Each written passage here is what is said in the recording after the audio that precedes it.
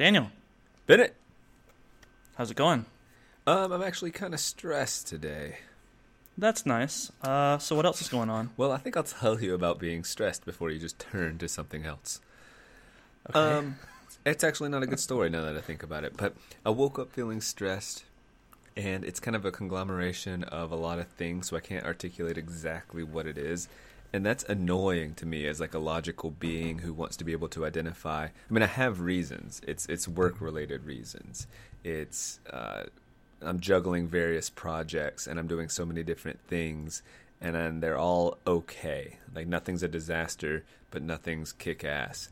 And that sort of that bugs me because I'm giving my all, and my all is producing a lot of mediocre things. Where I'd prefer to focus my energies to far less and kick ass in them.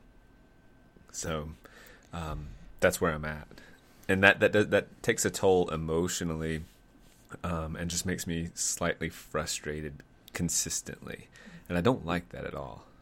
Yeah, I know what you mean. I mean, we've talked a lot before about, well, I mean, I'm a completionist, and we talk about that usually when we talk about video games, but really that applies in almost every realm. And so if I have a lot of things going on and I have to divert my attention between them, and I can't focus on one thing and finish it, then that stresses me out too. I definitely prefer to pick a task, focus on it, and then finish it to a high degree of quality and then move on. So you're saying there's a strong relationship between your completionist tendencies and perfectionism? Well, see, that's the thing. Whenever people ask me if I'm a perfectionist, or even when I just think about it, or even say the word, which you obviously can't. So that's right, exactly. I can't say some it perfectly. Perfectionist you are. I can't say it perfectly at all.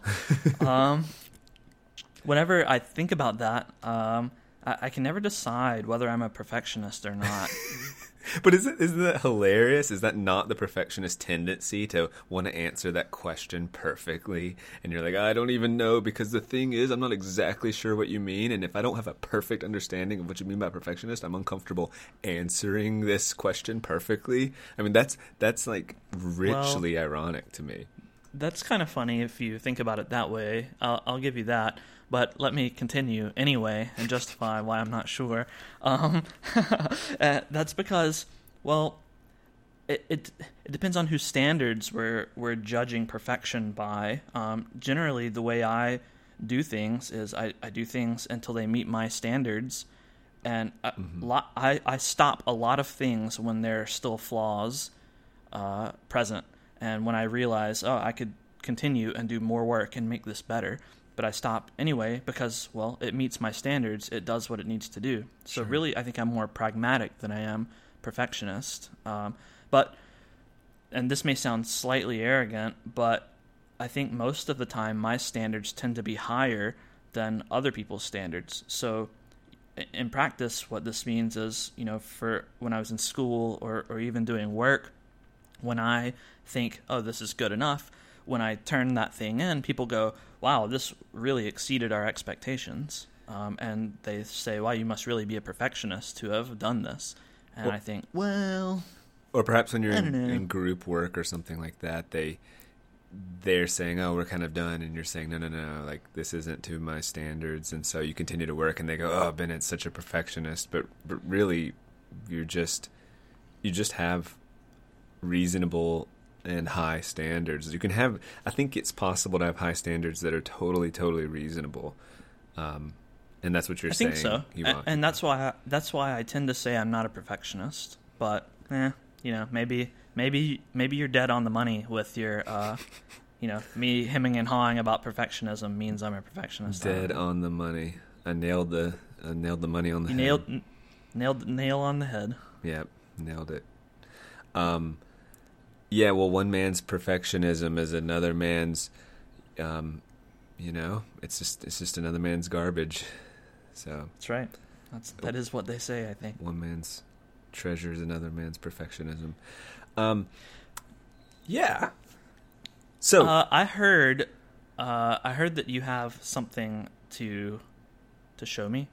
That is true. I wanted to try out a new little segment we could call it a number of things, but I like this Bennett Tries Trending because I'm going to get very popular. You're going to get very popular.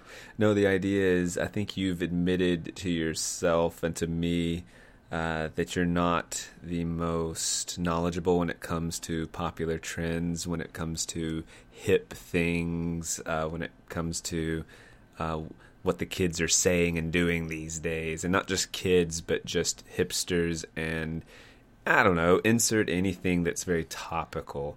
Would that be fair to say about you? Absolutely not. I am really lit with the lingo. You're so lit with the lingo. I mean, I think it's very raw. And you're just saying that because I told you the word raw like a week ago.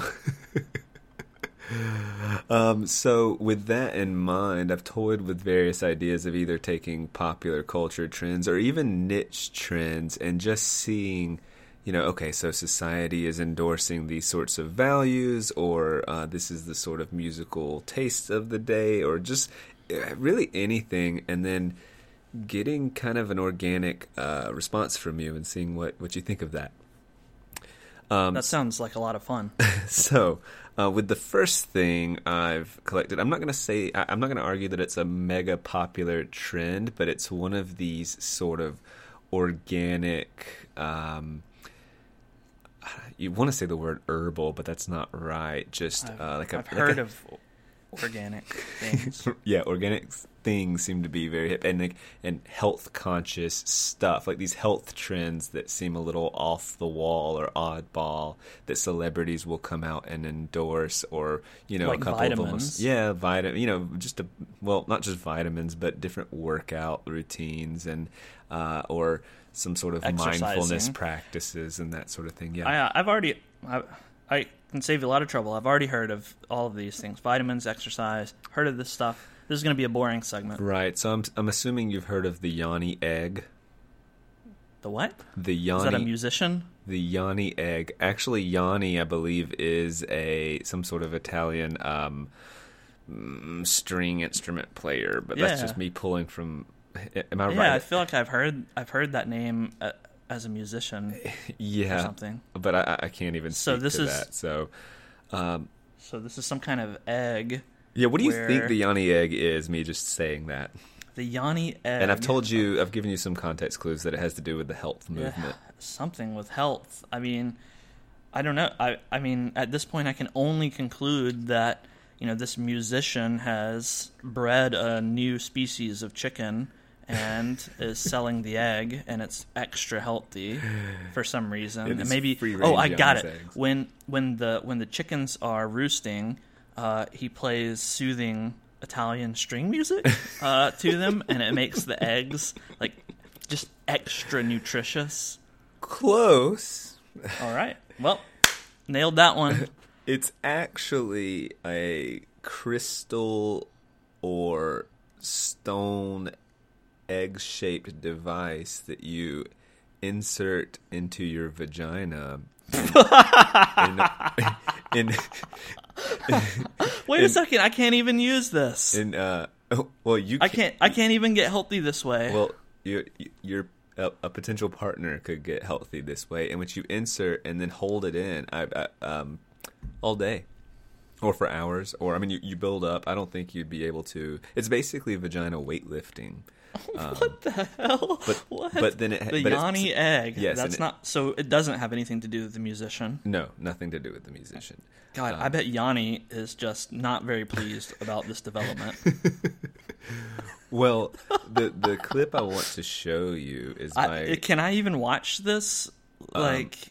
Is this? They don't show the insertion or anything like that. It's about these two people that they have a video subscriptions or a channel on YouTube in which they try these peculiar trends, and these two people are very unusual. I don't know much about them, but their channel's called Upgraded, and they try out these trends. So they go to a Yanni egg specialist or two girls that will talk about the effects, and it's about 12 minutes long. So You just swing by the old Yanni Egg store. They're in the Yanni mall, Egg and store. you see the Apple store, and it's like white and gray, and with just the big glass window in the front. And then the next one is the Yanni Egg store, and it's just a crystal front door and everything with all of these eggs inside. I mean, yes, between the Apple how store big and the are Pac these things? Sun. Are these like the size of golf balls, or like ostrich eggs? Or I would say is like it a the chicken stronger egg, like, the stronger your vagina gets, you like ramp up the egg size? but no, to a more dense version, it's a lot heavier. I'm making that up. I don't know. But the idea, well, I'll let the video speak for itself, and then we can unpack. All right. So what we can do is we can record our reactions watching the video, and then we'll put them in here so everyone can listen to how we reacted as we were watching the video for the first time. So here it goes. It's a very peculiar group. This is weird already. Yeah, no, the whole thing's really weird. Oh, like unbearably weird. I don't know if you'll make it all the way through. He sounds kind of like you. No, he doesn't. The candle thing. Oh yeah, well, like his actions. It's a cool necklace. Yoni egg. See, I was right. A Greek keyboardist. I'm a big fan of the Greek keyboardists. Yoni. Look at it. Do you see the yoni eggs? Yeah. I think I get a lot of those on Halloween and Easter. What happens if it hatches in there? Whoosh, whoosh, whoosh. Wait, what state did they say these people are in? I think it was California. Oh, I could have never guessed. Oh, they have an egg inside Probably. of their vaginas? Probably. How many eggs do you think they have if they're like the supreme egg holders? She might ask how many deep it. I'm not sure. I don't remember. What would you describe your relationship with your vagina as? What kind of question is that? Are you kidding me? Shoving a smooth egg up your vagina is disempowerment of females? Good story. Great story. Wonderful story. That was entertaining. This is so slow. Hurry up. Show me the vagina. Just show me the vagina already. I don't think you're going to get that. It's really small. Yeah, it is, isn't it? That doesn't seem like it would do anything. But I mean, I guess you're holding it in while walking around and stuff. I don't know how different that is. Like, you know what I mean? I hold in turds a lot bigger than that. But in your vagina, though? Like, I bet he gives it a try next. well, all right. Yeah, well. Thoughts, Bennett? I didn't like it. Did you not like the product or the video or what? All right, I didn't like the video. Let me see if I can actually put my thoughts into words. So product-wise, I don't really have other than like it's a silly product that's not very important. I don't have any problem with it. I mean, physiologically speaking, it makes sense. So it's not entirely hippie. It's not like a bullshit pill that's going to make you smarter. Like that's crap. Whereas this has some validity. Is that what I'm hearing you say? That like you're not particularly interested, but there is some validity that's beyond. Well, I mean, it makes salesmanship. It makes sense, right? You put something up there and you have to hold it up there or manipulate or move it. I mean, you are essentially working out muscles. So the stuff that those hippie women said, I mean, there's some validity to that, and you know that makes sense. So right. you know, fine. That's fine. I mean, there are, like, I think I saw some, you know, as seen on TV thing, this weird contraption you stick underneath your chin and you open your mouth and go like that, and it's supposed to get rid of your chin flab. Really? I have not seen that. That's so. But it theoretically, and this could seems work. like a similar category of product. You know, just like, well, I mean, some of your muscles are more easy to exercise than others. Right. And so, I mean, from that sense, it, you know, I understand it, and it makes sense, and it might even work. So that's my positive take on it. As far as the video is concerned, I thought it was weird and pretty not funny. I like the 80s vibe, just aesthetically. But the sense of humor was completely bizarre and very, I mean, it... Yeah. Well, you mentioned near the start of it that it felt kind of like Tim and Eric a little bit, and I see where you're coming from, but it wasn't funny is the thing. Well, like, they didn't capitalize on the absurdity and the you know, the quick cuts and stuff like Tim and Eric do sometimes. In fact, it's hard to tell how serious they actually are. Like, is this what Tim and Eric are making fun of? Right. I couldn't tell whether... Oh, because, I mean, when you watch a Tim and Eric video, it's obvious that they're intentionally being absurd and weird. Mm-hmm. But this, they were being absurd and weird, but it wasn't absurd enough or weird enough to really make you think that these people don't actually behave that way. It walked the line and seemed informative enough to be confusing on how much of this is humor and how much of this is informative. Right. Yeah, maybe they're just too subtle for me, you know. The nuanced humor was over your head. Yeah, I'm not nuanced enough. My sense of humor just isn't fine-tuned enough to understand the vagina rock egg, Greek keyboardist egg that you put inside yourself. So, I just looked up how much a yoni or yoni egg costs. If it costs more than $10, then it's a scam. It is $66. Wow! So it's more than 6 scams. Is that entirely outrageous to charge $66 for these? Yeah, I used to make yoni eggs in my parents' house when I was a kid with a rock tumbler. But it can't just be any rock. It's got to be like a jade stone or something. Whatever. Like that, right? Yeah, I'm not sure if I'm buying that. It's just got to be able to be sterilized. Is all they were saying, and I'm sure there are plenty of rocks you can sterilize. Agreed. Yeah, man. If only. I've always asked myself what I would do if I had a time machine, and now I know. I could go back and talk to 8-year-old Bennett and say, 8-year-old Bennett, get out that rock tumbler and make some eggs to stuff up. 8-year-old Bennett would be like, what? What is, why? What? Leave me alone. And why is this the thing you're person. telling me? Oh, it's so strange. I don't have time to explain. You're going to call them yoni eggs, and you're going to charge $66 a piece. You're going to be rich. $66 a piece? Start sitting Indian style now. How could you extend this product to males?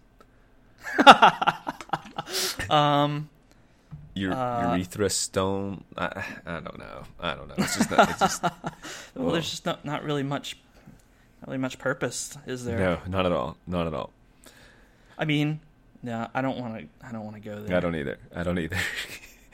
I'm already questioning how sensitive this topic is to what we're trying to accomplish or not. I think it's fine. Yeah, me too. We've kept it suitably rated, I suppose. Yeah. So. Oh man.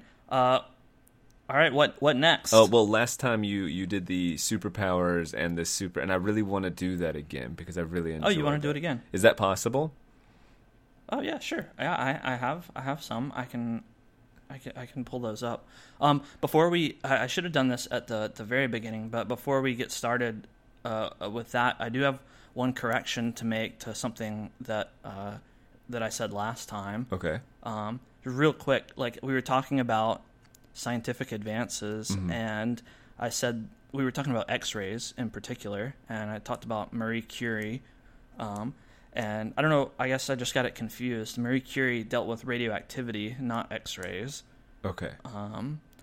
William Röntgen was the X-ray guy. Well, I will certainly sleep better knowing that. So I know you were probably just under your breath cursing me for messing that up. Well, I thought you made us all look like fools.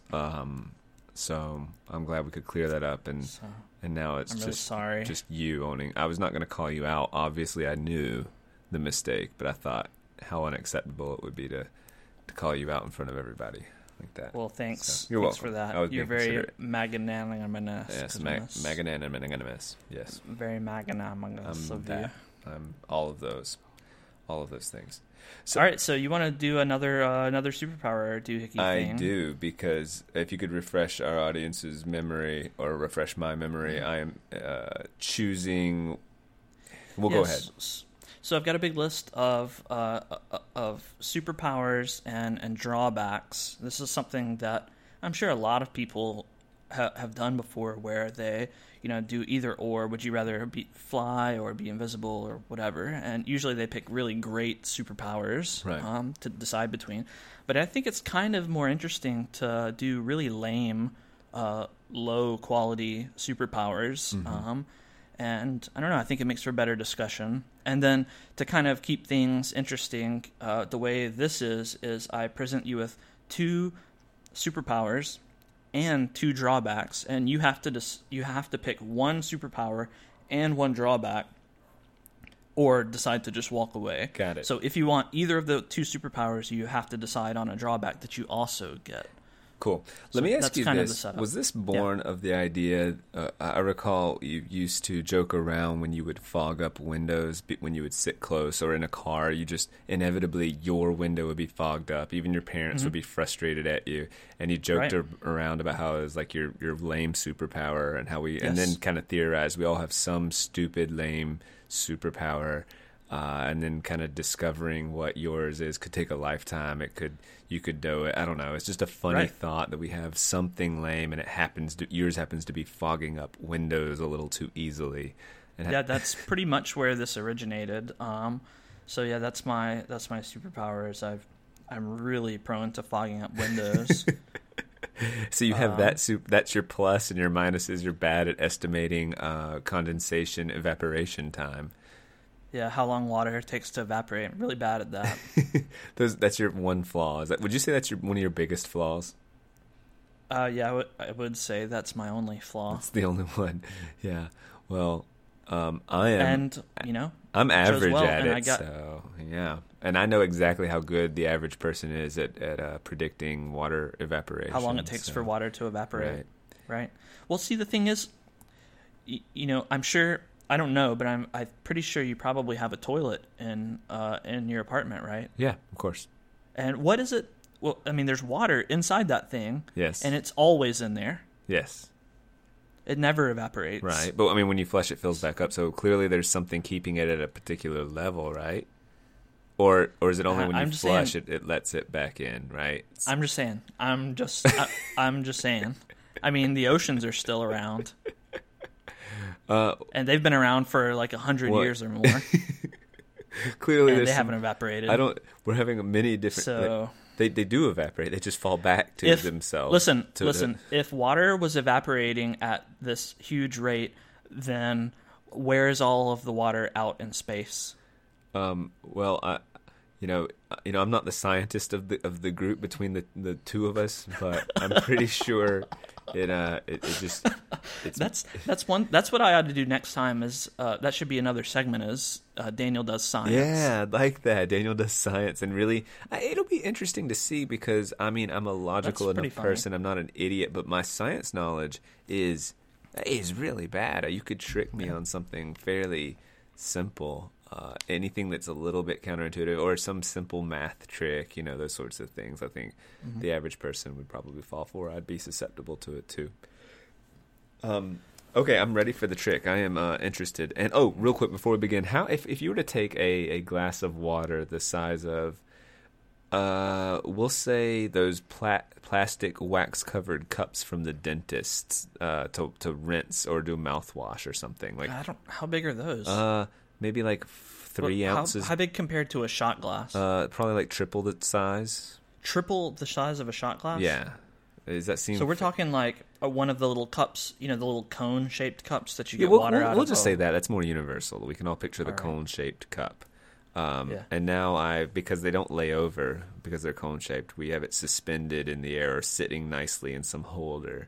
How long does that, and assuming the wax is strong enough to hold the water. Yeah, there's nothing leaking through the cup. Right. How long does that take to evaporate? Well, all right. So I joke about being bad at this, right. But if you really ask me to figure it out, then I am an engineer and I could probably figure it out. What's your knee-jerk reaction? Does this take a year? Does this take a week? Is this probably anywhere between 4 and 12 years?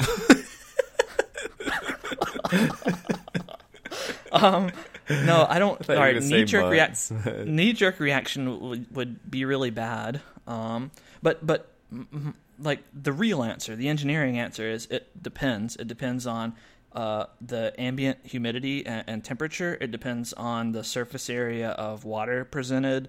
It depends on if there's any motion in the air. Like that's actually why I'm bad at figuring out how long it takes for water to evaporate, because there's a lot of variables that determine how long it takes. Mm-hmm. And so, if you spilt some water on your counter in Florida, and then someone else spilt some water on their counter in Arizona. I was going to use Arizona. Weird. I was going to give that example, but anyway, go ahead. Then it would probably be a pretty wildly different time. You think so? It would be drastic. One could be a day, and one could be a week. I mean, are we talking? Well, I mean, maybe not that drastic. It depends. Spilling water, it's not going to be a day, it's not going to be a week.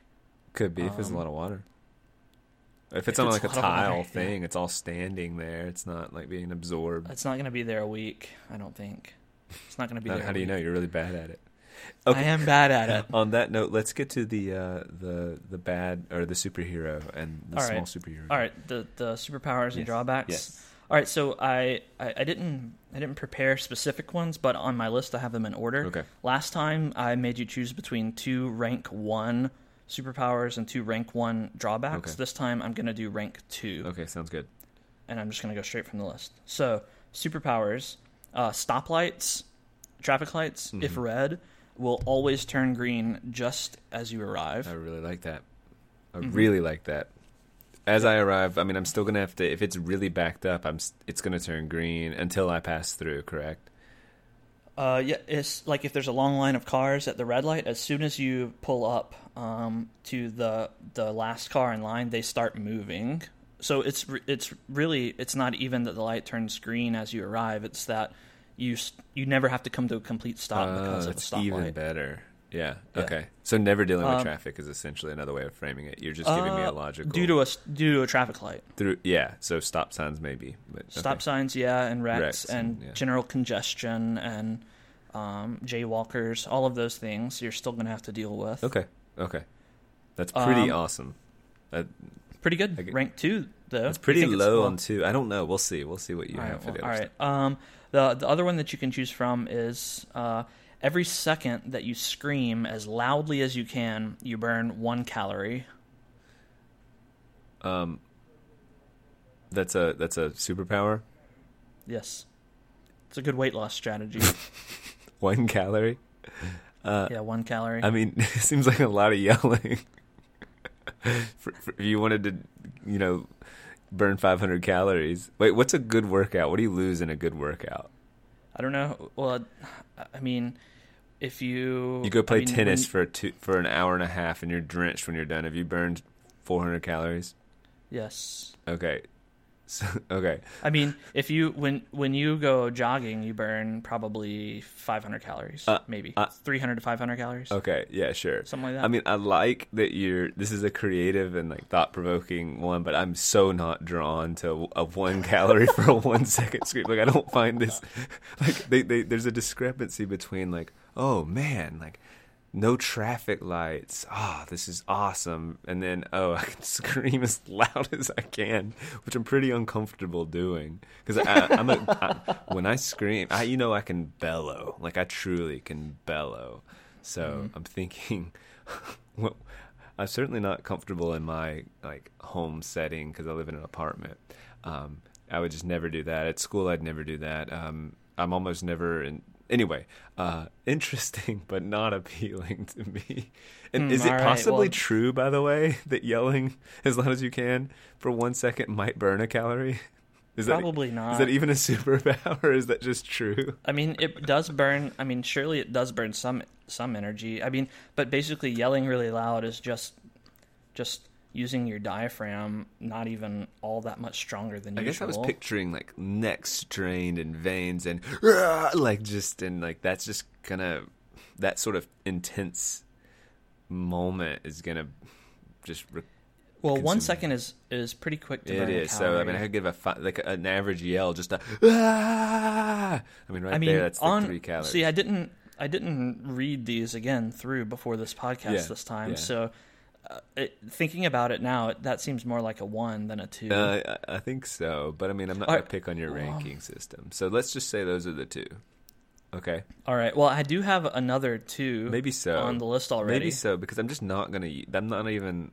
That's a throwaway for me. I feel I don't. All right. You know what? It should be fine. I don't want to break the soul of the superpowers and drawbacks, but I think that even I agree. Reading back through it, that one is probably not quite at the same level as the other one. All right, so this one seems a little more appropriate. I think you'll like it a little better. All right, so when cleaning, you never have to scrub or even hit every spot on the surface you're cleaning. So 1 swipe is enough to completely clean or apply anything. So if you're applying wax, you could just 1 swipe and it's already all applied.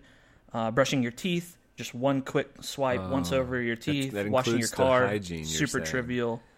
Yeah, whenever you're cleaning anything, you don't have to scrub. So just and it's almost like it's a commercial. So even the hair, all the hairs around my sink after shaving and stuff. Just 1 swipe, whoop, and they're all gone. And they're all. Yeah, did you not hear me? Yeah, well, the sound clearly it makes it so obvious.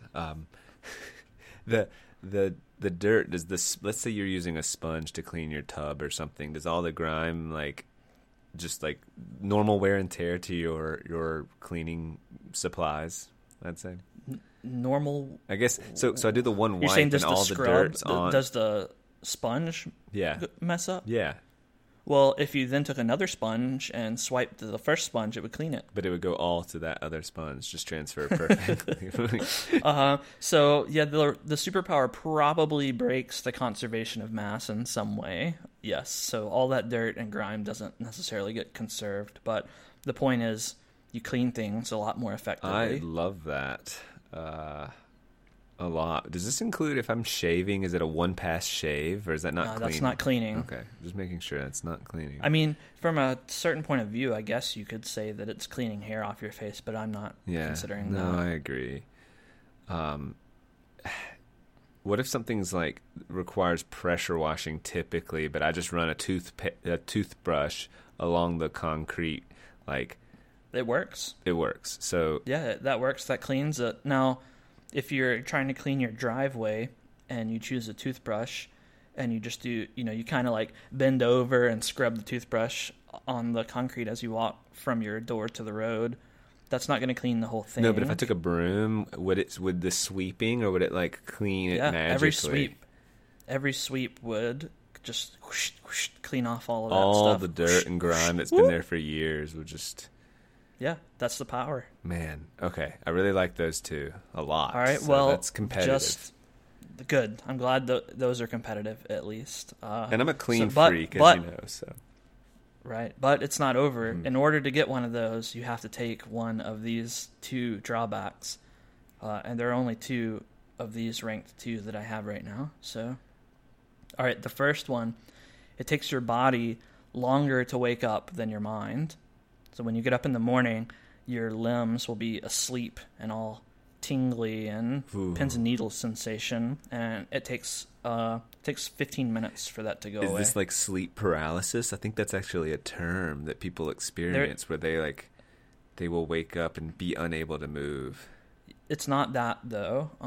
So if you've ever been sitting in a position for too long and your leg falls asleep and then you walk on it and it's really uncomfortable. Yeah. That's just how your whole body feels. So it is actually possible if I needed to grab the glass of water, but it's just going to be really uncomfortable. Really uncomfortable. Yeah, yes, you can move just like you can when your leg falls asleep. It's just kind of weird, doesn't work exactly right, and it's super uncomfortable. Do I feel any more groggy than typical, like waking up? Is it just this is just a physical body thing? But I feel exactly the same. I mean, I'm usually groggy, so I just wanted to see if I was more groggy, because it seems like it would play in if I'm sleepy and my body's not wanting to respond.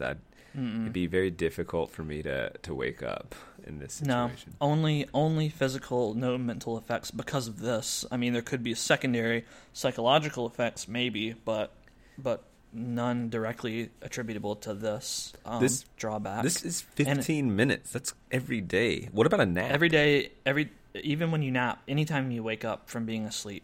Roughly 15 minutes. If I doze off on the couch, have I like... Yeah, that does it, 15 minutes. So don't do that. Why would any reasonable person nap anyway? I nap occasionally. Oh, well, I guess... We know. I mean, who's reasonable? It's just the pleasure of sleeping. I don't know. It's like escapism and comfort all wrapped into one in a nice, comfortable dreamland. I like it. Actually, I feel bad about naps sometimes too, because you feel like you are wasting your waking hours. The only thing we're given. That's right. No, I'm an anti-napper. Yeah, I can tell. And if I could be an anti-napper, I would be. But there's just such. I love them sometimes. I really do. Anyway. The sleeping thing, 15 minutes. That's so long, man. That is so long. Okay. What's the other one? All right. So the other choice that you have in order to get one of the superpowers is you are especially prone to generating static electricity. So expect to get a shock equivalent, the equivalent to wintertime socks on carpet. Mm-hmm. Touching a doorknob, that kind of shock every time you touch anything metal. Ooh, every time. Yes. In the summer, in the winter, all the time. Whenever you touch something metal, you get that. I mean, that's frequent. That's every time I'm going to my car. Every time you touch your car door handle. Or just home door handle, or... Yeah. You could use a yoni egg safely. Yeah. Lucky me. Even like doing this podcasting, or I guess even can the computer shock you? I guess it can. Yeah, your computer has an aluminum frame. Yeah. Aluminum's, well, yes, I mean, it is a metal, so that is covered. That's awful, Bennett. Well, I especially hate that one. That's another, if I were to consider, if I had any more flaws than just being bad at estimating how long it takes for water to evaporate, in the fall and wintertime, I get shocked a lot more than it seems other people do. And I really hate it. I know you really hate it. I've watched you. I hate it. I hate it so much that when I open door handles, I don't touch them with my fingertips. I touch them with like the less sensitive side of my palm, like the side of my wrist that's not as sensitive. I touch the door first with that. So you awkwardly reach at doors frequently, like you build it into your routine. I've had people that just they don't know me very well, like going to work or something, and they're walking in behind me, and I touch the door like that, and they look at me funny, and they're like, "Is there something wrong with the handle?" No, I just didn't want to get shocked, and then I quickly shuffle in. And you don't really explain, just shocks. I hate them. Oh well, you see, I have a drawback that I have because I picked the superpower. But don't worry, I can fog up windows. You need a window fogged, I'm your guy. Yeah. Okay, so we've got lights turn green whenever I approach them, or no traffic due to traffic lights. Well, yeah. Well, it's not no traffic. It's due just to that. traffic lights, so I could still be caught in plenty of traffic. What was the other one? When the cleaning thing. Oh, When cleaning. you don't One have to, swipe you don't have to cleaning. Scrub. One swipe cleaning. Or when you're sleeping, or the drawbacks are sleeping makes everything, or it takes 15 minutes for your body to wake up. It's this intense, like leg asleep, but your whole body. Right. And then this one. Static Yeah, electricity. static electricity everywhere. Gosh. My inclination is to say that, yeah, I might take these too. What's interesting is if I still had my superpowers from last week, how many would I keep accumulating? Like, You don't. yeah. Well, I mean, but would that affect my decisions moving forward? Almost certainly, I think. A person can only handle so many annoying drawbacks before it's just not worth it. Yeah, that's a good point. It's interesting because I thought about the traffic lights in relationship to commutes, and so you could sleep a little bit late or have to wake up a little earlier. It might even out if you. Well, how long do you spend 15 minutes on a commute at a stoplight? Well, actually, probably not. So Yeah. I mean, unless you're driving a really long way. I mean, at least for me, even lights that seem annoyingly long are, a minute and a half or 2 minutes that I'm sitting And the at longer the you're red. driving, the more you're on. Like if it's a long haul, you're on the highway, and there's not a lot of traffic lights. Usually, yeah. Yeah, I mean, at the beginning and at the end, kind of getting on. I mean, and off. if you were running from police or something, it would be really useful. Yeah. Well, I don't plan on doing that anytime soon. Right. And I guess too, with the rise in popularity of auto driving cars and the future of traffic, automobile traffic, kind of up in the air. In a few years, it might not be that useful of a superpower. Yeah, probably. But so. also, probably on the same time, we'll have robots doing all the cleaning for us. So. But the cleaning, man, I think I'm drawn to the cleaning as a neat freak. And you sure you don't want to scream to lose weight? Well, we would have to up the game significantly. It would be like what if 5. How many calories would you have to burn in a scream in order to make it worth it? Well, instead of calorie burning, so could you frame it where if I scream my head off for 10 minutes a day, that's the equivalent of like a good workout. Yeah, that's what I'm. That's what I'm you're saying. going for, and maybe it is already. Maybe the 1 calorie, like. Well, no, 1 calorie. Well, I mean, to get a workout's worth of that, you would have to scream for 500 or 600 seconds. Let's say it's 600 seconds. That's 10 minutes, right? And that's a lot of screaming. Yeah.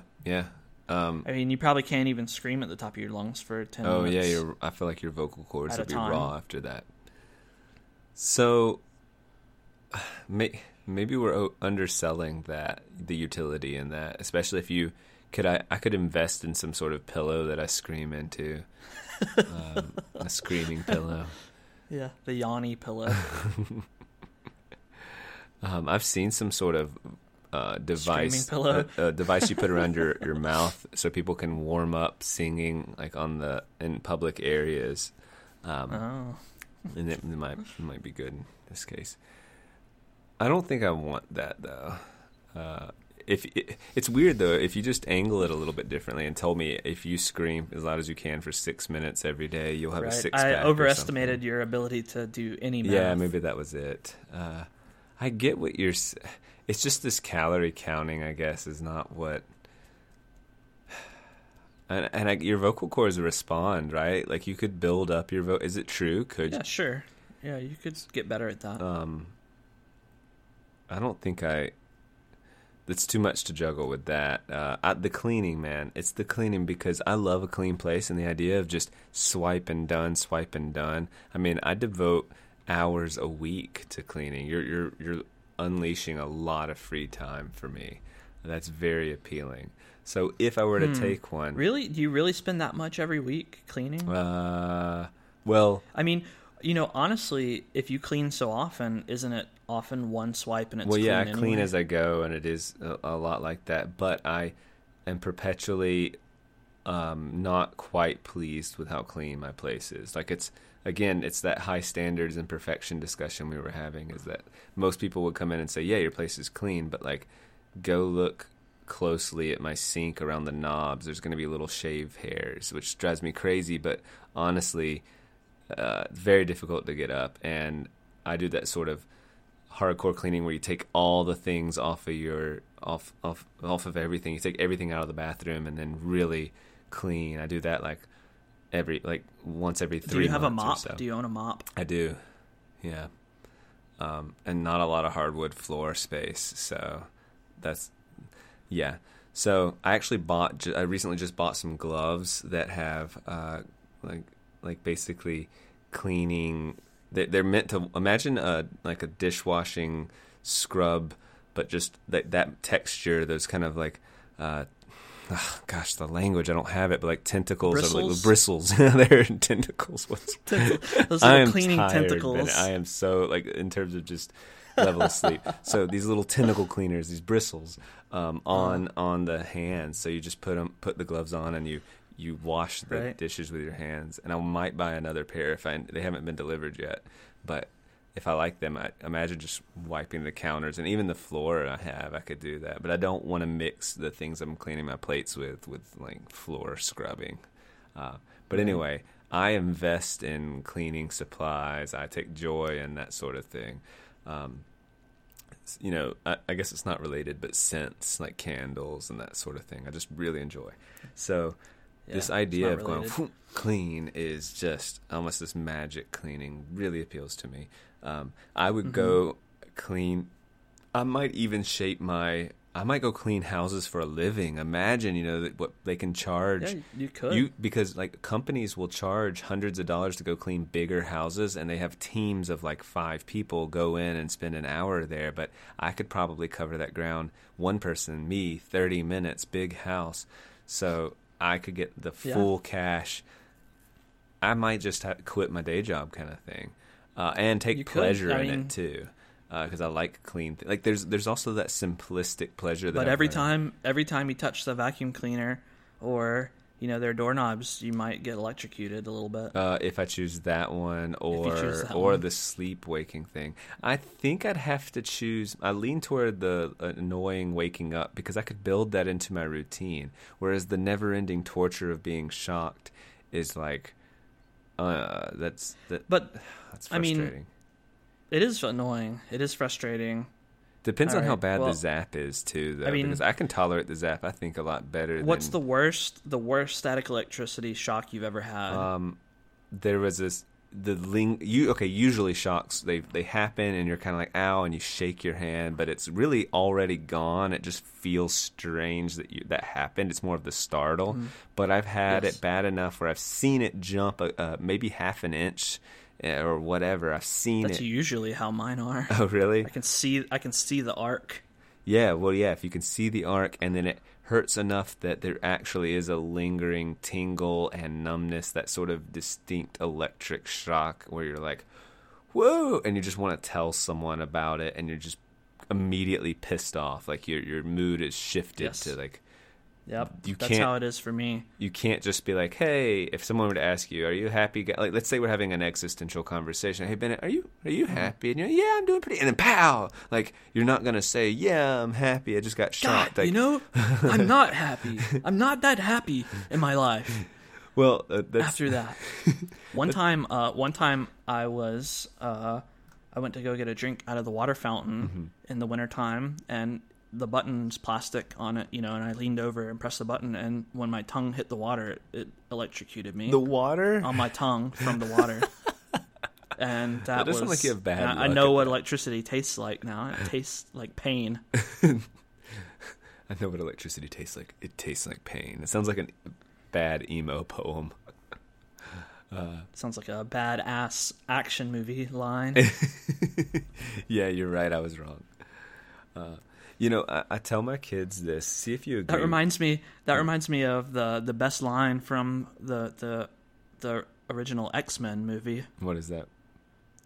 Were you a fan of that movie? I mean, I had it on VHS, if that puts it in perspective. I found it Yeah. on VHS recently when we were like cleaning out some stuff. I was like, oh my God, this was on VHS? That's strange. It must have been one of the last things I bought on VHS. I think I had it on VHS too. It was that really awful part when Storm hits the toad. Was his name? I think. I think you're right. And so what happens to a toad when he gets struck by lightning? The same thing that happens to everything else. And then she strikes him with lightning, and that's the line. Oh, that's so awful. That is awful. Yeah, that's... When you talk about bad jokes like that, I think my go-to worst joke I've ever seen or heard of was actually from a popsicle stick that your sister had. Oh, I think I remember Do you know what I'm this. about to tell you? Yeah, I think so. This is so weird that I remember this random. What do bit you of think the beginning of the trivia. joke is? Something about a whale. Yes, I got it. All right, I'm just going to tell it then. So it sounds how do you... Why? Yeah, go ahead. Why did the whale wear a green hat? This is literally on a kid's popsicle stick that had jokes on it. Why did the whale wear a green hat? Why? So it could hide in the grass. God. Like unpacking how man. truly terrible that joke is. It stuck with me in that moment because I wanted to make sure I memorized the joke properly to not misrepresent it in the future. Because a whale hiding in the grass, like the only and why a hat to disguise it? Like why not any green? Why didn't it say green scarf? Why didn't it say green whatever? And why choose a whale which would never hide in the grass? And this isn't some sort of absurdist humor meant to tickle the fancy of some it is sophisticated absurdist third humor. grade. It really, I mean, it Well, I mean, it is, but it's just really misapplied. And that's the only conclusion I can draw is, well, because it is absurdist humor, and, viewed through that lens, it's, well, I don't find it that funny, but it is absurd, and it does paint a funny picture in your head. A whale in a green hat. Of a big old whale in a yard, wearing a little derby or something. You have to picture it in cartoon form. Like, I think everyone picturing this is not picturing a real... Were you picturing a real whale? Because I was picturing just total cartoon whale. No, I'm picturing a real whale, like, in its death throes because it's been out Disgusting of the water. Flies. Kind of like... making, like, dying whale noises. Buzzards circling above, This and it's like a MAGA scene, hat. something out of, like, just an absolute horror scene that would terrify children. That's what this joke was meant to evoke, I'm sure. On the popsicle stick, yeah. Well, yeah, I mean, that's the thing is that I agree it's a terrible joke because no one eating their popsicle and looking at that stick is going to, like... I mean, it's just not going to land. And well, you know what? Who knows? Who knows? We certainly had childhood friends who couldn't make heads or tails of normal, comprehensible jokes. Well, that's jokes. the thing that enraged me as a kid is I thought, and when I say kid, we were probably in high school, I thought that the average person would go, that's silly. A whale doesn't, wear green hats or hide in the grass. Like, and I hated the idea that they're not. The joke is so cheap and strange, but yet it delighted me, and I loved it, and I have a connection with it to this day. So, yeah. Damn it, you threw me off, though. I was saying something about, it was before the worst line about... oh, yeah, static electricity, probably. And then you made the joke about the X-Men line. Yeah. What was the line again? What happens to a toad when it gets struck by lightning? Yeah, God. The same thing that happens to everything else. That's a lightning noise. I'm really on my sound effects this time. Yeah, it's giving me all the visuals I need to picture this conversation better. Oh, wow, that's clean. Sorry, that's I just cleaned something. I'm over here cleaning. Don't mind me. Damn it, there's Bennett cleaning during the podcast again. I should add that into the superpower. Whenever you clean, it's one swipe clean, but it makes that noise. That would probably just make it better. That'd up it to a 3. Yeah. Then it's definitely a 3. So what are your picks? Your final picks are cleaning and waking up, your body tingling in the morning? Yeah, I'm going to say Yeah, cleaning and oh god. If I'm being shocked that frequently, yeah, I'm picking the predictable waking up in the morning because I can cope with predictable. If I need to make a long-term investment into something bad, it needs to be something I can predict. And I can predict that. I can You work can my way predict the around static one because, I mean, you know when you're about to touch I something. mean, you know metal. when you're about to touch something, but I don't think it's fair to ask yourself to be so present-minded and every time you reach out to touch something that you have to evaluate. Like, you're demanding yourself to be so on top of it. That's Right. unfair to your future self, if that makes sense. You know? Yeah. Like, consider the material of everything you ever touch from here on out. Like, that's not fair. I mean, we can do it reasonably well, but you're going to be surprised. Things are going to happen enough, and it's just going to be maddening, especially if it's a bad shock. So I think I would just take the uncomfortable. I mean, I'd probably, you just learn to set your alarm 15 minutes earlier than normal and deal with it that way. Maybe have the radio come on and listen to some tunes or some podcasting or try whatever. not to move. Try not to move very much. Or I mean, maybe you are trying to move. Like maybe it can be. No, it doesn't matter. It's 15 minutes. So. Oh, it's like kind of like at the second that's over, you're okay. Yeah. Well, what if you doze off asleep? I guess you reset that timer. Yeah, man, don't do that. Don't fall back. Well, it asleep. might teach me not to nap and do some better things with my life. So use time a lot more wisely. So you're saying I should move it to the superpower column? Well, no, I'm just saying I'm trying to look at the positive side of things. So yeah. Well, I tend to agree with your choices. I think I would probably.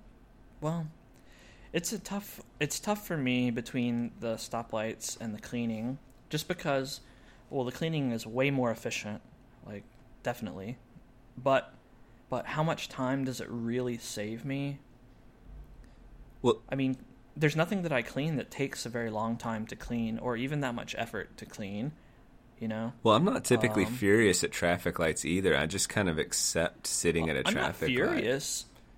Yeah, I'm not furious about it. And also, in my current circumstances, I don't really drive through that many traffic lights. I mean, that's what did it for me. When you said to me, like, at first I was all excited thinking, wow, I have this magical new world of no stoplights. That sounds, like, pretty incredible. And then when you pose the realistic question and say, Daniel, like, how many stoplights are you going through on a daily basis? How much is this really impeding your development? It's like, if I'm being honest, like, not really at all. So, I mean, right. I maybe sit in traffic lights 20 minutes a week. Well, like, there's that statistic that I didn't look up. I should have looked it up if I had known we were going to be doing this. But there's some statistic I remember hearing, and I probably am remembering it wrong, but that the average American spends, some absurd amount of time, like a year of their life, stopped in traffic or at traffic lights. Have you heard that before? Yeah, I'm actually Googling it and seeing if it gives us a real quick answer. How long you really spend waiting at traffic lights? I've heard, yeah, it doesn't give me like nothing an quick. immediate Google Well, anyway, answer. It's who knows how much time. I'm sure it varies widely between people and stuff. But even when I try to crunch the numbers for my own life, which one would save me more time? I still think the cleaning would probably save me more time. It saves me time vacuuming. I hate vacuuming. I don't have to vacuum as thoroughly. One swipe will clean, the bottom of the tub and stuff. Cleaning my car would be I don't even wash my car now because my apartment, I don't have like a hose or anything. It's really kind of annoying. I might wash my car more often, or my truck more often. Oh yeah, I would get a spray bottle and a sponge and like just go like whoop, and just clean off of that dirt real quick, and my car would be super clean all the time. Yeah, that would be really easy and great. That would save me time. The stoplights, I just don't spend all that much time at stoplights, so. I would probably pick the cleaning. For the drawbacks, this one, if you analyze in terms of how much time do you spend in discomfort, then the static shock is actually the lower amount of time. Sure, spent in discomfort. but it's mood altering for me. Like, I'm not going to wake up. I mean, sure. I'm not trying to convince you differently. Mm-hmm. I'm just trying to break it down myself. Because, like, the amount of time that I'm put off by the shock is pretty brief. In the wintertime, this is my reality. And so, I can live with that. It makes my life only a little worse. People ask me if I'm a happy person. I say no because of this, but I'm still fairly happy. Oh, that reminded me of what I want to say. Oh, good.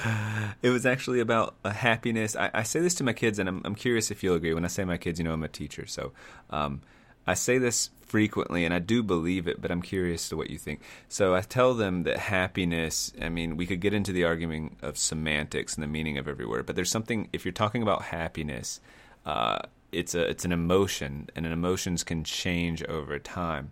And so when we ask ourselves, are we happy, or is happiness what we should be seeking? I'm not so sure. And then I imagine them to you're walking along and you're super happy, and then you stub your toe really bad. It's difficult to say, oh, I'm happy, because you've been emotionally robbed of that happiness. It's hard to be happy while you're in this pain. However, if you change the question to, are you fulfilled, this sort of deeper meaning, we should be pursuing fulfillment, because you can certainly stub your toe and still be like, "Ow, I'm unhappy right at this moment, but I'm certainly fulfilled." Mm-hmm. And so I try to distinguish between happiness and fulfillment. Now, some kids, they love to argue and explore, and they'll say, "Well, I think you're narrowly defining happiness." And sure, but all I'm trying to do is offer up this notion that happiness can be cheap, and we need to be careful about that, and fulfillment, or whatever word you want to substitute for it. But fulfillment is this higher, we should be pursuing something not in the name of emotion, essentially. And happiness is an emotion. Does that make sense? Yeah. Oh, no, it makes perfect sense, and I completely agree. And I would also argue against your kids, the ones that are arguing semantics, that, well, just as a person who uses words, you want your words to be specific and narrow, and then you have a variety of words so that you can in a more nuanced way, express what you're trying to express. You don't want one big catch-all word that means lots of really distinct emotions. You want lots of distinct words that define each of those individual emotions. Agreed. So the word happy, you want it to mean something specific, because that's what communication is for. We use a word to represent an idea, and ideally we want that word to be understood by everyone and they know exactly what we mean.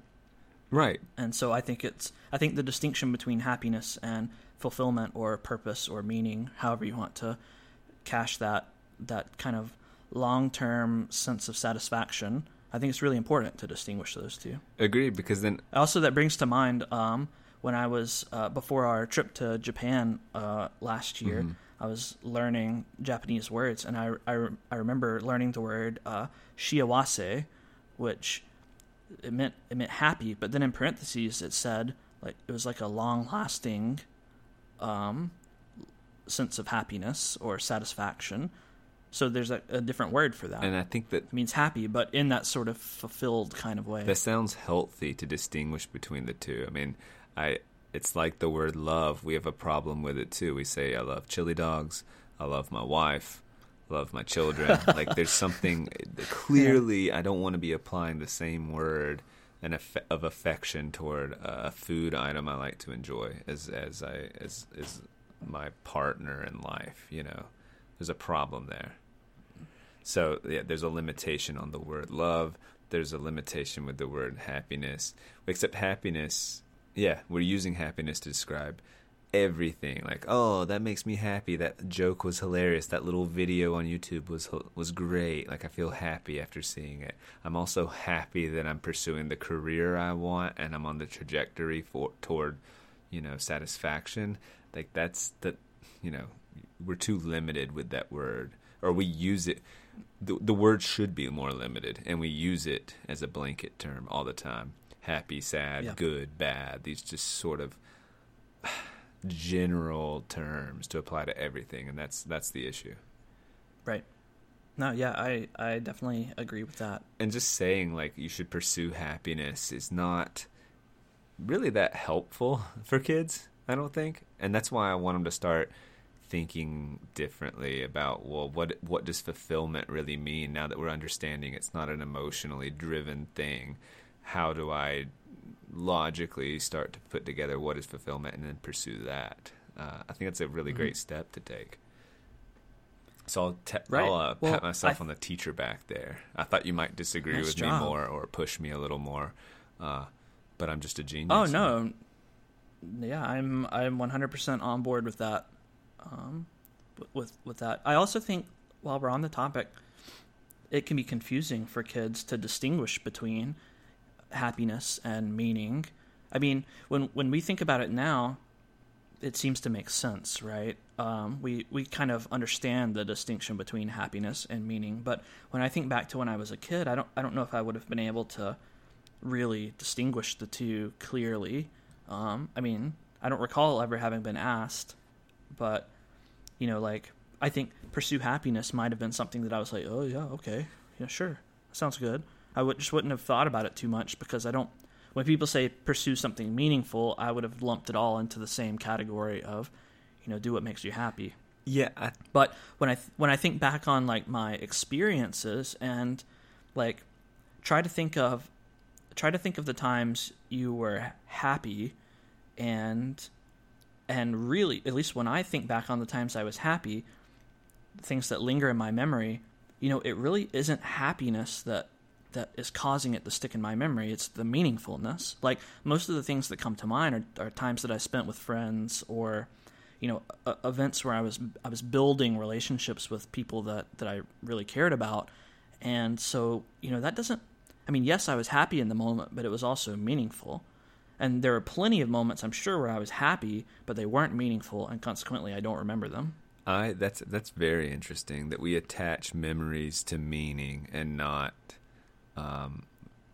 maybe not that emotional whim or not necessarily happiness. Yeah, I mean, or you think you could be happy eating a Chick-fil-A sandwich. I'm sure you would agree, right? Like, oh yeah, every time I eat a Chick-fil-A sandwich, I'm happy, unless they put pickles on it. So as long as your properly crafted Chick-fil-A sandwich is there, it's warm, it's delicious, you're happy eating it. But because you're not, forming a relationship with the sandwich. Well, it's not new to you. Right. But now this will probably help illustrate the point better.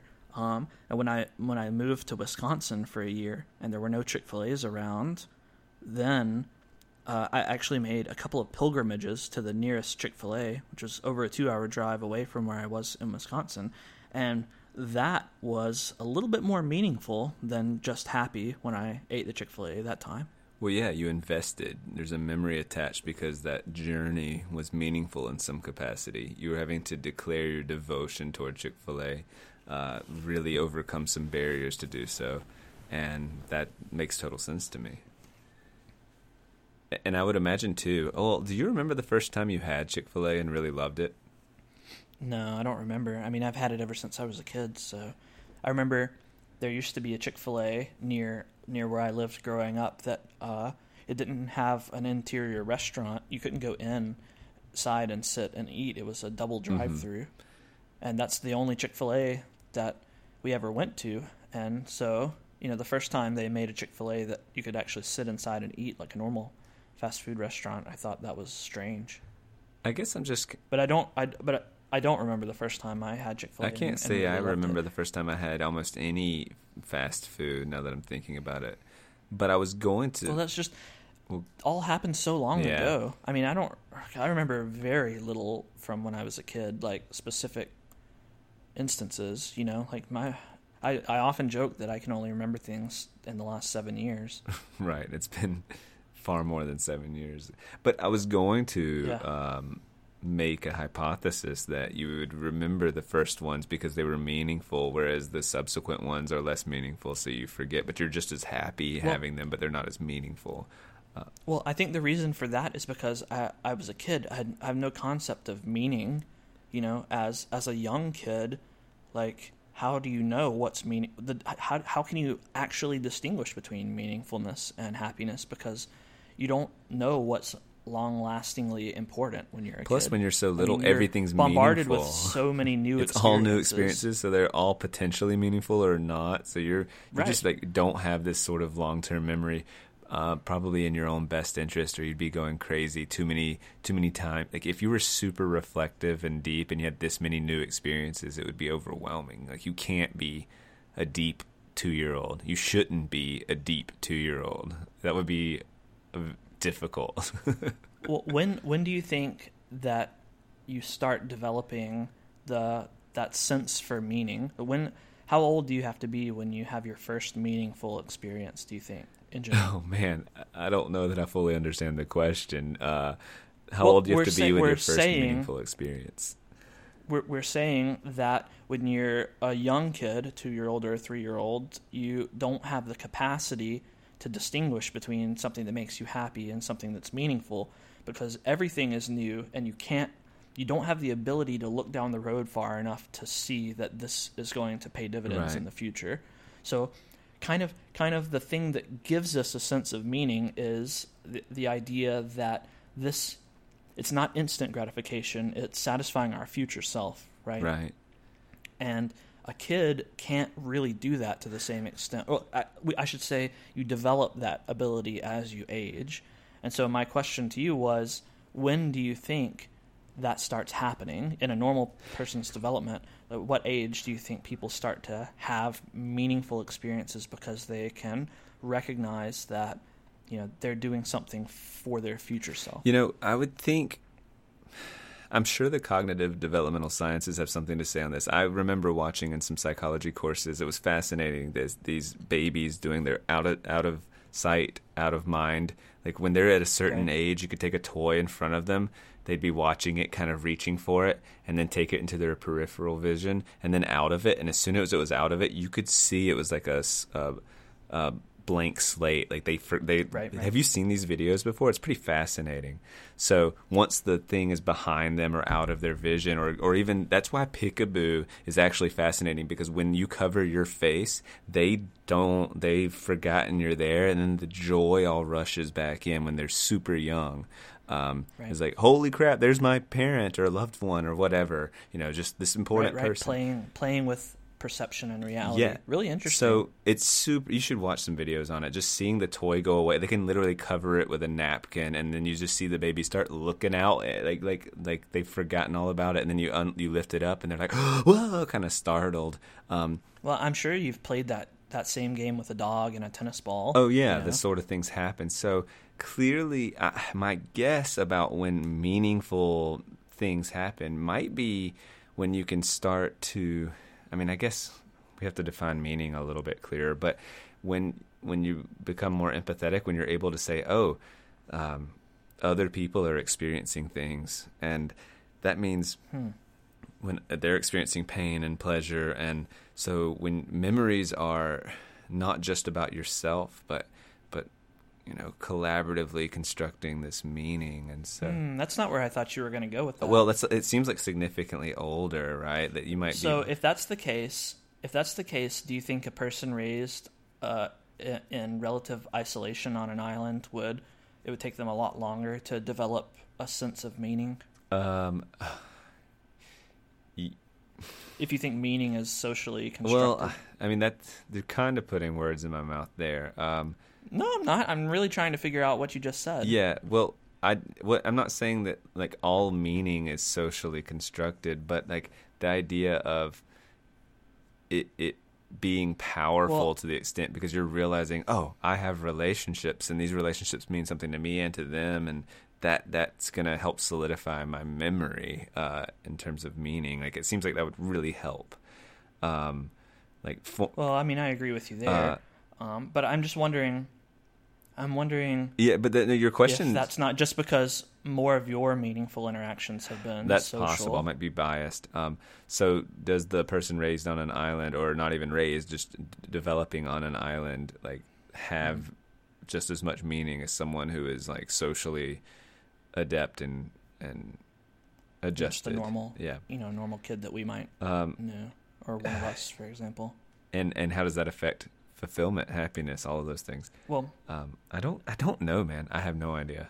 I don't even know what to guess because my bias wants to say no. The kid who's typical, who is well adjusted socially. Let's stop looking at, or let's stop trying to imagine what the average person might feel in terms of happiness versus meaning, because it's hard for us to imagine what everyone else is like. But let's talk personally. Like, how old were you when you had one of whatever the earliest or one of the earliest meaningful experiences you've had? Like, how old were you? Maybe 3. God, really? I don't remember anything from when I was 3. Nothing. I might as well. I mean, you could tell me. I just wasn't around when I was 3. Like, yeah, you, Bennett, the person you are now, was not around when Bennett, the child, was running around and doing things. No. Yeah, but it's tough because we are our stories to some degree. So I've heard this story. I've told this story myself. I think I genuinely have some memories around this particular story I'm thinking of. And to what degree did I invent, or did my parents, am I adapting my parents' story?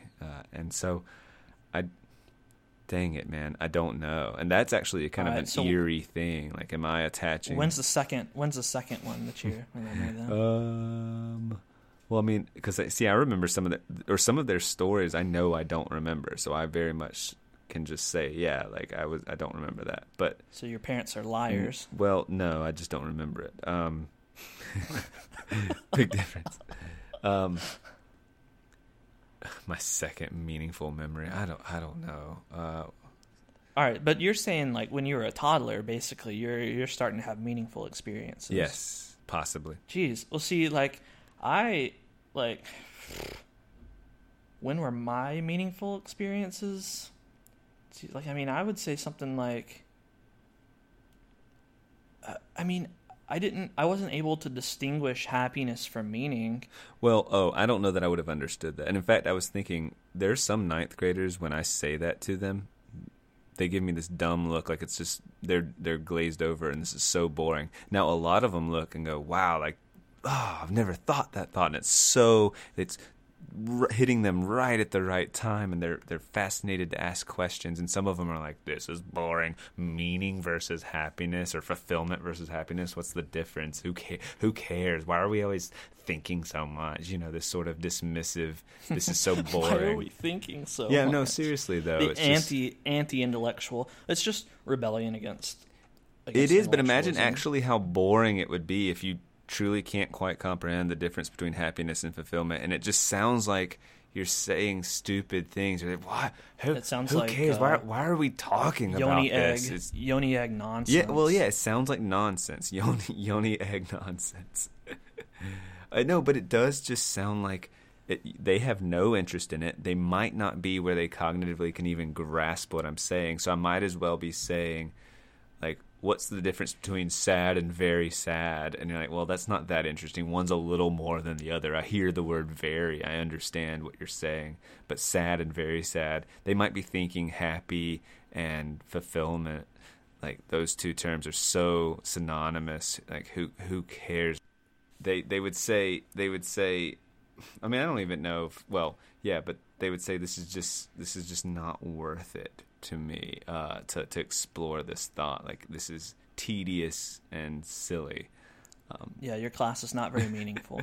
Well, to those kids not ready to hear it, actually, yeah.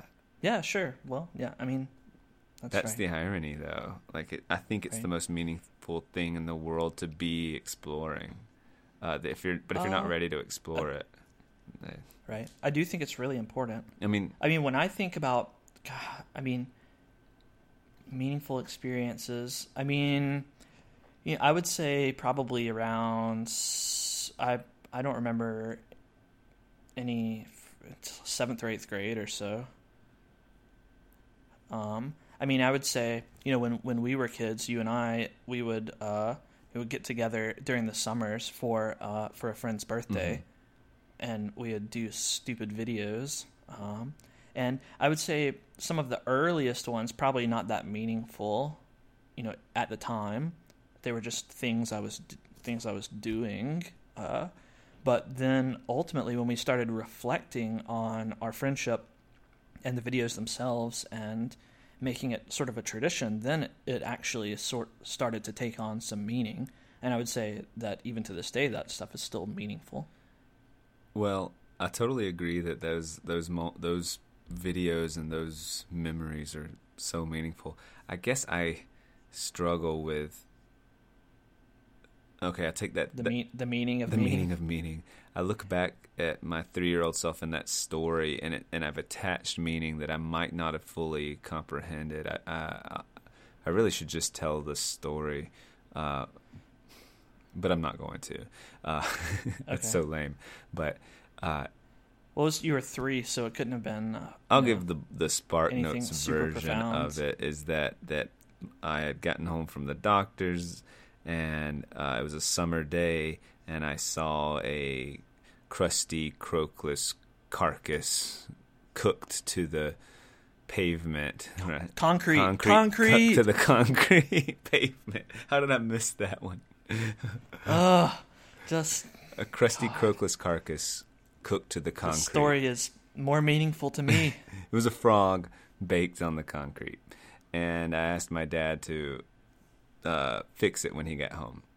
Please fix this frog. Obviously, the frog's dead, and he actually kneels next to me, and I recall the feeling it was like. Why did he kneel? When he knew it was dead, he didn't need to do that. And then he told me the frog's dead, and so I cried, and those tears were complicated. I later realized, you could say, oh, he's just crying because he's a 3-year-old who wanted the frog to come alive. But what if those tears were for my father? And I actually believe that to some degree it was like, whoa, this realization my dad can't do everything. So it was a loss of innocence moment for me, and I wasn't getting You lost your innocence when you were 3 years old. Well, that's what it was a moment for me.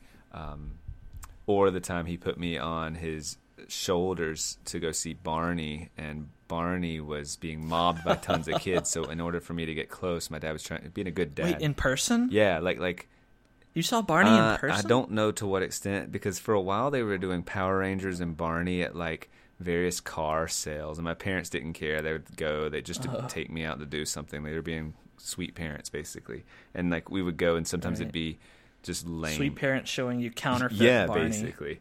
Not the real deal. He didn't really love you and love me. Well, he just wanted to sell you a car.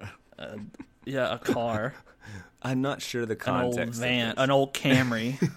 I don't know if I've ever told you this story. So we're there. I don't know where it was. I seriously don't. I don't know how. I have not heard this legitimate story, this was. Okay, so I don't know how old I would have been, but pre-first grade, so kindergarten or something. So he puts me on his shoulder so I can get closer, because these mobs. I'm a quiet and polite kid. I'm not going to make my way through a mob of kids trying to get at Barney. So he just wants to get me closer. How big is this mob? I don't recall. I just know that my dad just could pick me up, put it on his shoulders, and walk me closer, and and probably even just seeing that I'm being shy, but probably says something to me like, "Hey, Daniel, you want to get closer?" And and he just puts me on his shoulders, and we get closer. So he's making his way around, and he's spinning around and high-fiving kids, whatever, I don't know.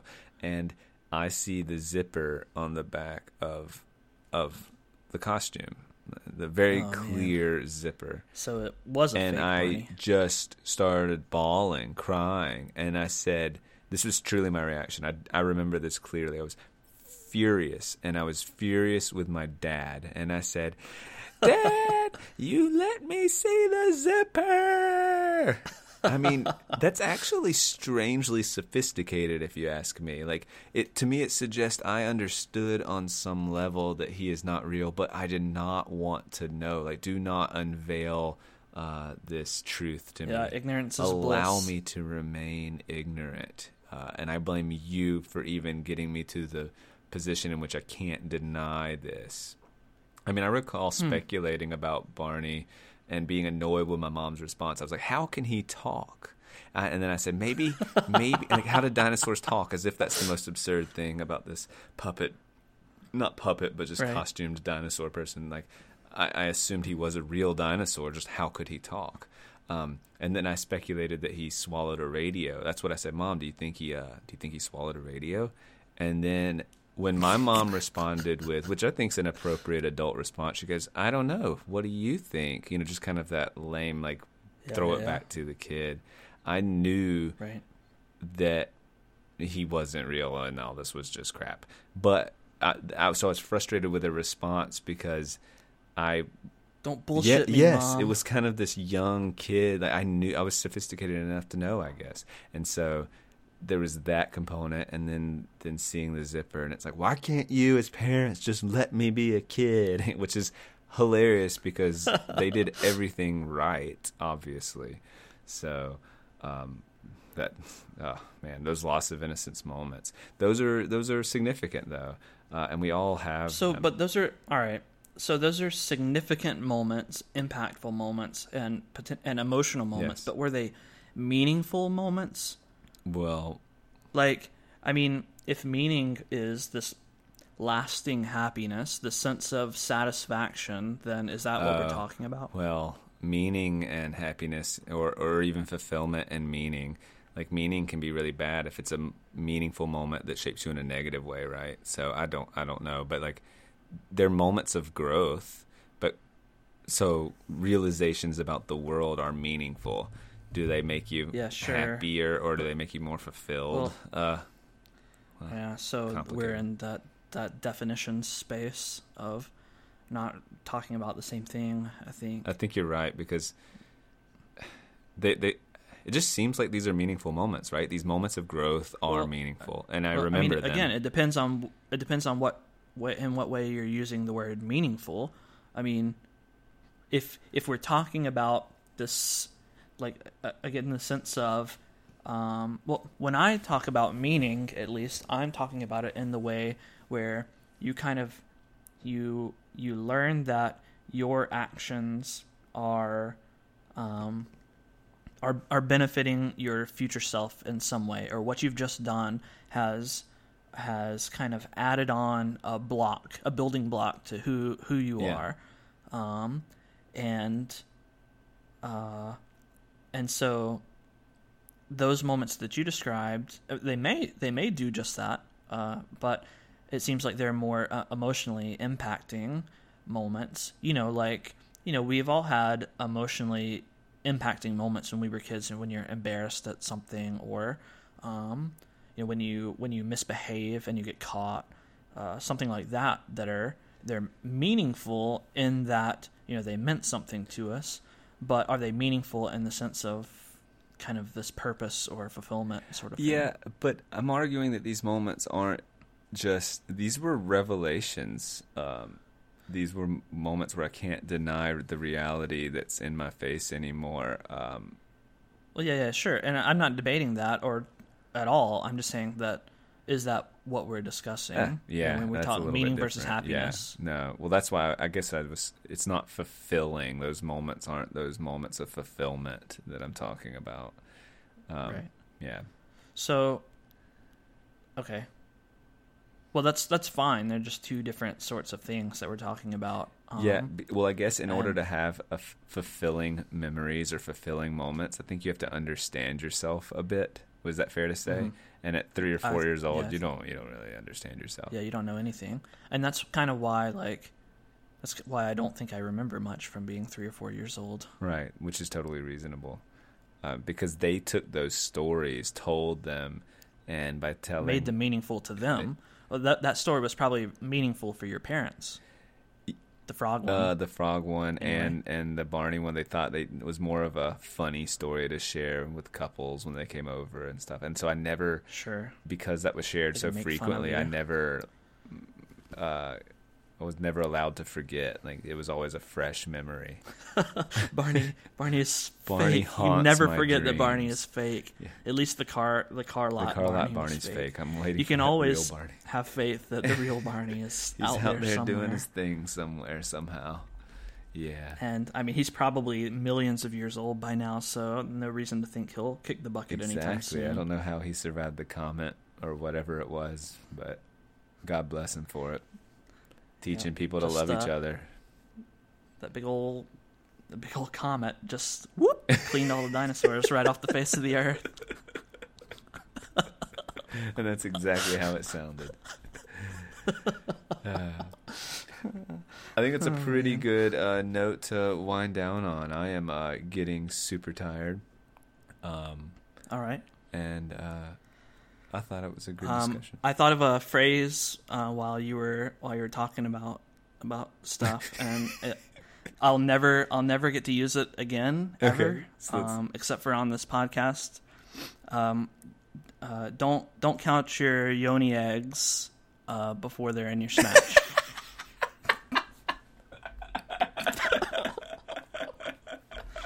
So.